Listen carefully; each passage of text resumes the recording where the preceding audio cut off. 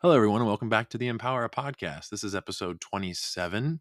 Our guest is going to be Jennifer Chesak. She is an author of the Psilocybin Handbook for Women. And yes, I am reading it. It is quite something to read. This is, again, a podcast run by healthcare professionals for healthcare professionals with an overall goal of continuing to raise transparency and awareness in the healthcare realm, and to have this overall goal as well to have legislation passed in the state of Colorado mandating employers to provide and support through employee wellness programs, which are not limited to and would contain a minimum of 8 wellness days for all healthcare professionals per quarter, a minimum deposit of $2,000 or whatever fiat they do use into an HSA account per quarter that is exempt at the federal, state, and local levels, and the establishment of an anti-retaliation department run by a third party. At Empower, we continue to believe in the power of community, diversity, and inclusivity to create positive change and help improve society. Our goal is to continue to aim is to amplify the voices that often go who are making a difference in their communities and beyond. Through thought-provoking conversations and inspiring stories, we strive to raise awareness and promote action towards a more equitable and sustainable healthcare realm throughout the world. Join us as we explore new perspectives, challenge assumptions, and work towards creating a brighter future for all. Today, our guest, again, is Jennifer Chesak. Hi, Jennifer. Hi, thanks for having me. Thanks for being here. And where are you coming to us from? I live in Nashville, Tennessee. All right, well, Air 5. I'll send that out Love to it. you. All right, everybody, again, we encourage our listeners to share their experiences anonymously as well if they would like. And you can email us at the Empower email, which is the word Empower. That's Echo, Mike, Papa, Oscar, Whiskey, Echo, Romeo, Alpha, 1 at proton.me. We are available on Spotify, Apple Music, YouTube. And at this moment, before continuing, if you can, subscribe or hit the bell if you like our content to continue to get this material delivered to you. You can follow us and stay informed in the ever-changing landscape. All right, it's time to sit back, be yourself no matter what, and get ready to be empowered. All right, Jennifer, this is the part where we give a big community thank you to anybody or any groups or whatever it is, any kind of thanks that you'd like to give. Absolutely. Thank you. Yeah, I would really love to just thank everyone in the psychedelic community that has been so welcoming to me, receptive to my book, and just the online community that's really supporting this. People who are having me on their podcast. So thank you so much. It's so sweet. And I would love to thank my psilocybin guide, Gabriel Castillo. I just feel like the gifts that he has brought me are immense, as well as his mother, Bridget Rivera. So thank you so much. Wow. So I usually find a spot in the show where I ask myself, Brett, do you feel empowered? And this is happening this week during Psy Week. Yeah, this is episode 3 of Psy Week, everybody. All right. Anyways, and do you feel empowered, Brett? And after that, thank you. And it's happened in the last one too, and there's nothing wrong with it. Yes, you make me feel empowered, Jennifer. Thank you. Thank you. You make me feel empowered as well. All right. So we're going to start off with the first question if we can. Jennifer, what is the integrity of healthcare like for you? Ooh, okay. So I think there are a lot of problematic things going on in healthcare. So to start, I think healthcare workers are overworked and pushed to the brink so too often, and therefore that has a problematic effects on patients, where women are getting gaslit at the doctor's office. So there's misogyny in healthcare going on still to this day. And again, healthcare workers are being, they're overworked too much. That's my opinion, but they don't have enough time for patients. So I think something sort of underlying in the healthcare industry really needs to change. And that probably starts in med school. I feel like in med school, healthcare workers are not getting the information that they need to really support preventive care rather than just treat the disease once it crops up. I mean, that's clearly what's happening, is treating the disease once it crops up. But there are so many things we can do to prevent diseases, and I feel like that really just isn't happening in healthcare, so it's problematic. Yeah. And we can go into depth on any of those topics. Oh, absolutely. No, I think for me, I've simplified it in whichever way you want to, but it's we have Eastern medicine and Western medicine, and you have the preventative side, and there's a heavy onset on preventative in one area, and then the other side, like you said, is remediation, which we're very good at here in the United States. at least in any Hmm. part of the world that I've seen. But yeah, to see those two come together, and we're in the Renaissance, in my opinion, to see this all happen. Whatever is happening, something's happening. So that's I just what. agree. Yeah. Yeah. And I'm excited about that. I Mhm. do hope that healthcare as a whole starts to become more receptive to psychedelics and plant medicines in general, including cannabis, because there are so many benefits, but so many healthcare workers are sort of, or doctors really, are just sort of discounting these things even come to light. That's not everybody, of course. We are having this sort of new second psychedelic movement, and so I don't mean new in that way. It's just a Well, no, that's a good resurgence, but distinction to have. And there yeah, are all these distinctions that happened within history when it comes to it. And then the distinctions that are happening right now of picking up where we kind of left off. Yeah, and continuing on and being able to see that. And there's still people that are around that were like, yeah, no, I remember that research article from 1974, and we were talking about X and Y, and now you guys are finally still talking about that now in 2023. Yeah, okay, cool. right. And I was just seeing too, a lot of research is even, sorry, we're getting to the overall question too, is and we'll get to it, is seeing that overall Yeah. research come out now because of the passing of legislation and whatnot. So, all right, we're up to the next question, which is Jennifer, because you are an author. Can you please briefly tell us about your book and what inspired you to write it? Absolutely. So the book is called The Psilocybin Handbook for Women, and I have a little bit of a background writing about psychedelics just for news outlets, but I have a deeper background really in women's health. That would be my more level of expertise rather than being. I mean, now I'm a psychedelics expert, I would call myself, but before I started this book, I was learning quite a bit, and so but women's health is where I really have a lot of passion for that, simply because I feel like, and this is true, the healthcare industry has sort of left women behind. And just to kind of reflect on that a little bit, if you think about the fact that women were largely excluded from early stage clinical studies, that has set us so far back in women's health. And to sort of put that into perspective with a little timeline, I always like to give this example. So in 1998, men had a drug for male sexual dysfunction, and everyone knows what that is. It's Viagra, right? Mm-hmm. At that point in time, we didn't even have a complete picture of the clitoris. It has all this internal structure, and that wasn't really determined until 2005, when a female scientist, of course, a urologist, she dug into and discovered this in 2005. And then if we fast forward, it wasn't until 2015 that women got a drug for female sexual dysfunction. So that's a 17-year spread from when men got a drug for a condition until women got a drug for a condition. And that is very problematic. And women are more likely to get gaslit at the doctor's office. Their pain totally discounted. It's happened to me. And so this is just a really frustrating thing. So going back to your question about why did I write the book, it's important that we have books out there that treat the female body differently than the male body, because they are largely inherently different. And so it's important to understand the contexts that are important for women's lives, or people assigned female at birth, and their lives when it comes to plant medicines, including psychedelics. And so we have a menstrual cycle, at least until we reach menopause, or something else occurs in our lives that stops the menstrual cycle. But that psilocybin, for example, can impact the menstrual cycle. And so it's very important that we have these contexts, but also the book includes information about menopause and psychedelics, conditions that disproportionately affect women or the female body, and that there are lots of conditions that only affect the female body, and there are conditions that affect us very differently than when they occur in the male body. So again, that's why the book really focuses on women's health, because of these things. Right. Wow.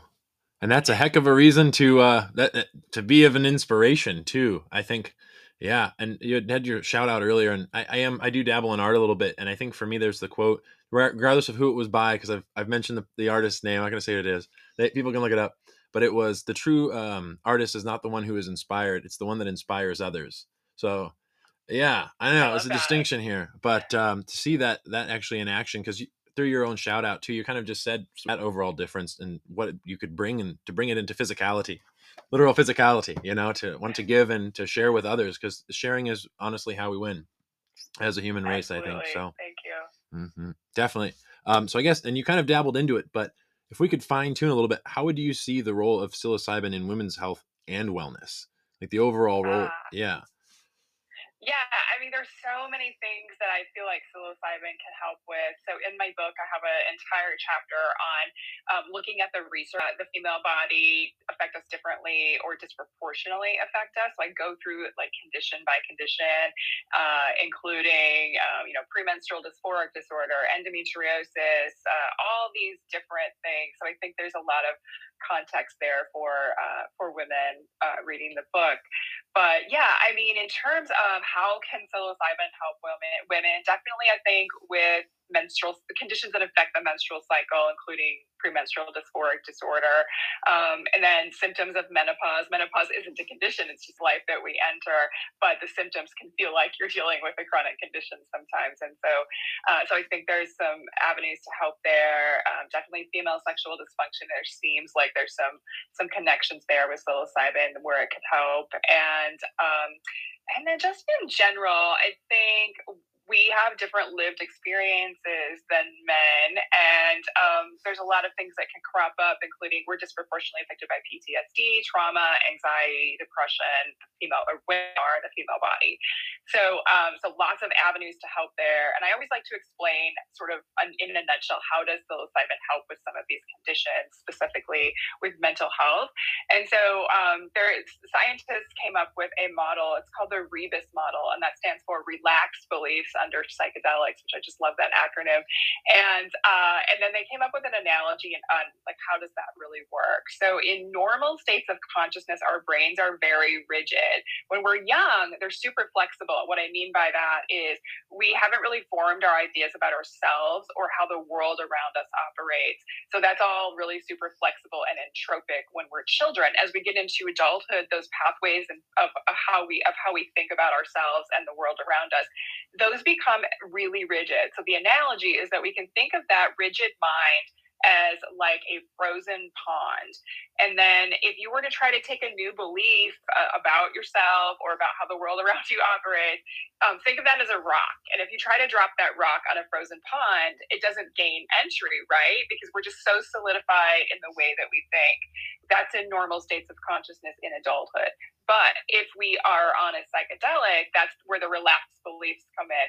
The brain suddenly becomes very flexible and open. And so it's almost like a thawed pond. Now we've just got water. If you take a rock and try to drop it in, it gains entry. So that new belief causes a ripple effect. So I see a lot of potential for helping people with things like eating disorders, or we're starting to see some research come out in clinical trials that's really promising for anorexia nervosa, for example. So helping with body image and just feeling more connected too. We often know that we have friends and family and a support system, but psychedelics, in my opinion, really help you feel it. Like I can still feel it from my journey, this beautiful support system out there that I have. And so I think there's a lot of potential there for helping people just to really understand that they are part of a larger thing. They're part of community, and rather than feeling so isolated or alone in their experiences. Wow. Thank you for sharing. Absolutely. You're welcome. Thank you. Being the overall mission and one of the missions of Empowera, it is to be able to look out for the overall well-being of healthcare professionals and the community at large. I'm going to fine tune here. Do you see potential benefits with psilocybin in supporting the overall well-being of healthcare professionals? Yeah, absolutely. Again, with fostering that community for sure with each other, but also, healthcare workers see a lot of really difficult things in their jobs. And so they endure trauma, even though they might not be the one physically hurt. They're helping people. If I can interject, the body keeps count. Is this what you're? Yeah. Okay. And the mind keeps count. Okay. Right. Of course. Mm-hmm. So, these things that you're witnessing as healthcare workers, they can be very traumatic for you and they build up within you. And so obviously we know that psychedelics, and there's tons of research out there about this right now, is that psychedelics can help with trauma. And I think sort of bring a sense of peace about these things that you're witnessing day to day, and maybe internalizing them, but not really recognizing how they are impacting your body. Or maybe you're really well aware of that, how they're impacting your body. But I ultimately see that psychedelics can be a huge benefit in this area. Wow. And then let's see here. Then I guess we can go into the overall question. What, in your opinion, is happening in healthcare? Yeah. So I mean, I covered that a little bit You already, but I absolutely want to, did. dig a little deeper Yeah. for sure. Yeah, there's such a problem with the way that we operate in healthcare, especially in the US. I'm not an expert about healthcare elsewhere, except for certain areas, but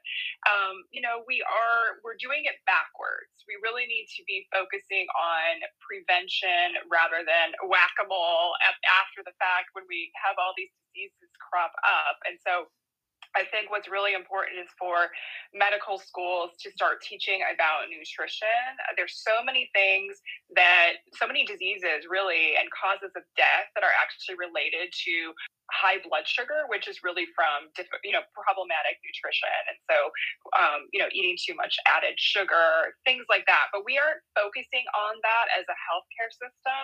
We are only treating when it turns into type 2 diabetes, then we treat it, or when it's heart disease, then we treat it. And we really need to be focusing on these things before they occur, because that improves quality of life for people. It would be more cost efficient if we did focused on prevention.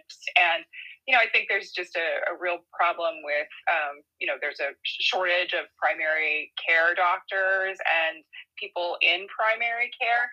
But the way that our system is set up is that the primary care doctor is supposed to be logistically helping to manage all your other issues with healthcare. And so I see a lack of cohesion because I don't think that's happening. We have a shortage of primary care doctors. And then even if you get a primary care doctor, they're operating in isolation and not talking to, say, your OBGYN or I have asthma, so like your pulmonologist. There's not this cohesion the way that the healthcare system is set up, it's supposed to have cohesion, but it's just not happening. And that's creating an issue where the patient is forced to manage their own healthcare. And it can become, if you have chronic illness, that can become a full-time job of just managing your own healthcare, trying to get doctors to talk to each other. And problems occur, mistakes happen. There's, so many issues. Plus, not only that, then you have to manage all the bills, and you have to figure out the logistics of paying those or managing your credit with that. And it's just That mess, system in my opinion. seems to work fine. The financial, the billing part of healthcare, it is exceptional. I have to say it's probably one of the fastest businesses out there. And the ability to collect Oh, research sure. from insurance Yeah, because it's companies. for profit, and Correct. that's super problematic, Mm-hmm. in my Yeah. opinion. Mm-hmm. And I just had oh my gosh, I had Kay on. Kay is episode 2 of Psy Week. All right, so and Kay was mentioning that a majority of healthcare systems are mainly owned by investors. So the overall progression and integrity and movement in any way, shape, or form is really up to investors versus the patient experience and moving forward with what the community is, I guess, asking and how they can look to give Yeah. back through their all overall life. I think that's where yeah. Okay, cool. Had to cut out there. And then I guess for the next question would be, if those looking to go into your line of work, whether to be an author, to work in women's health, to work with psychedelics, what would be an empowering piece of advice for someone? Maybe it could even be questions to ask prior to employment nowadays, things to look for in the healthcare in the doctor's office, or prior to employment, and that helped you continue on with that passion that you have. Absolutely. I think if you feel called to do something different than what you're doing now, or to get into a field, I believe in following that calling. And I knew at a young age that I wanted to be a journalist. I don't know how that came about. I guess I had a fifth grade teacher who was like, "You should be a journalist," and I was like, "I'm going to do that. You're so right." And so I did. I just followed that path my whole life, and it worked out. But even if you didn't get that calling in fifth grade like I did, it's never too late to switch career paths. It's never too late to get into something that you feel really passionate about. I have a friend right now who, she formerly worked in helping to manage clinical trials for just random medical things. And she just got her master's in social work, and she's trying to focus on psychedelics. And so, we're similar age, in our 40s. And I just really think it's so great that because she had that calling, that she's following that path. And I see that it's the right path for her. So, if you feel that, just go for it and follow your heart, and it'll manifest over time. I believe in manifestation, even though that sounds a little woo. You're not alone. Yes, I do too, for sure. And to keep those present too. That's the other one too, is to know they're still present, potentially too. But okay, and this is part of the show too. And again, this has been episode 27 with Jennifer Chesak. Are your empowering quotes here to bring us all back?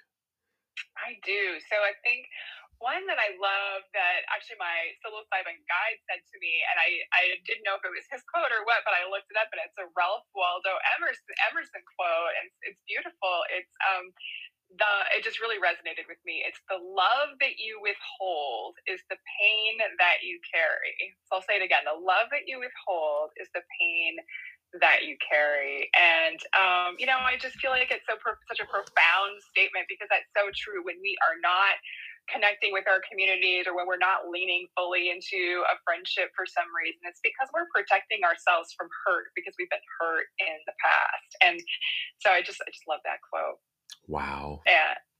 Thank you very much go ahead. Sorry. Oh, you're welcome. I was going to say one more. I think that another one that is so important is that your past is not your potential. This is something that was said to me I feel like I was in college. I was working with at-risk youth, and the social worker that was part of that program, she shared that quote with me, and we shared it with the students in that program, in that, just because you've made a mistake in your past, or something bad has happened, that doesn't mean that your future is set with that. Your past is not your potential. So I think that's such a empowering quote too, to never take what happened before and think that that's just going to be your life, good or bad.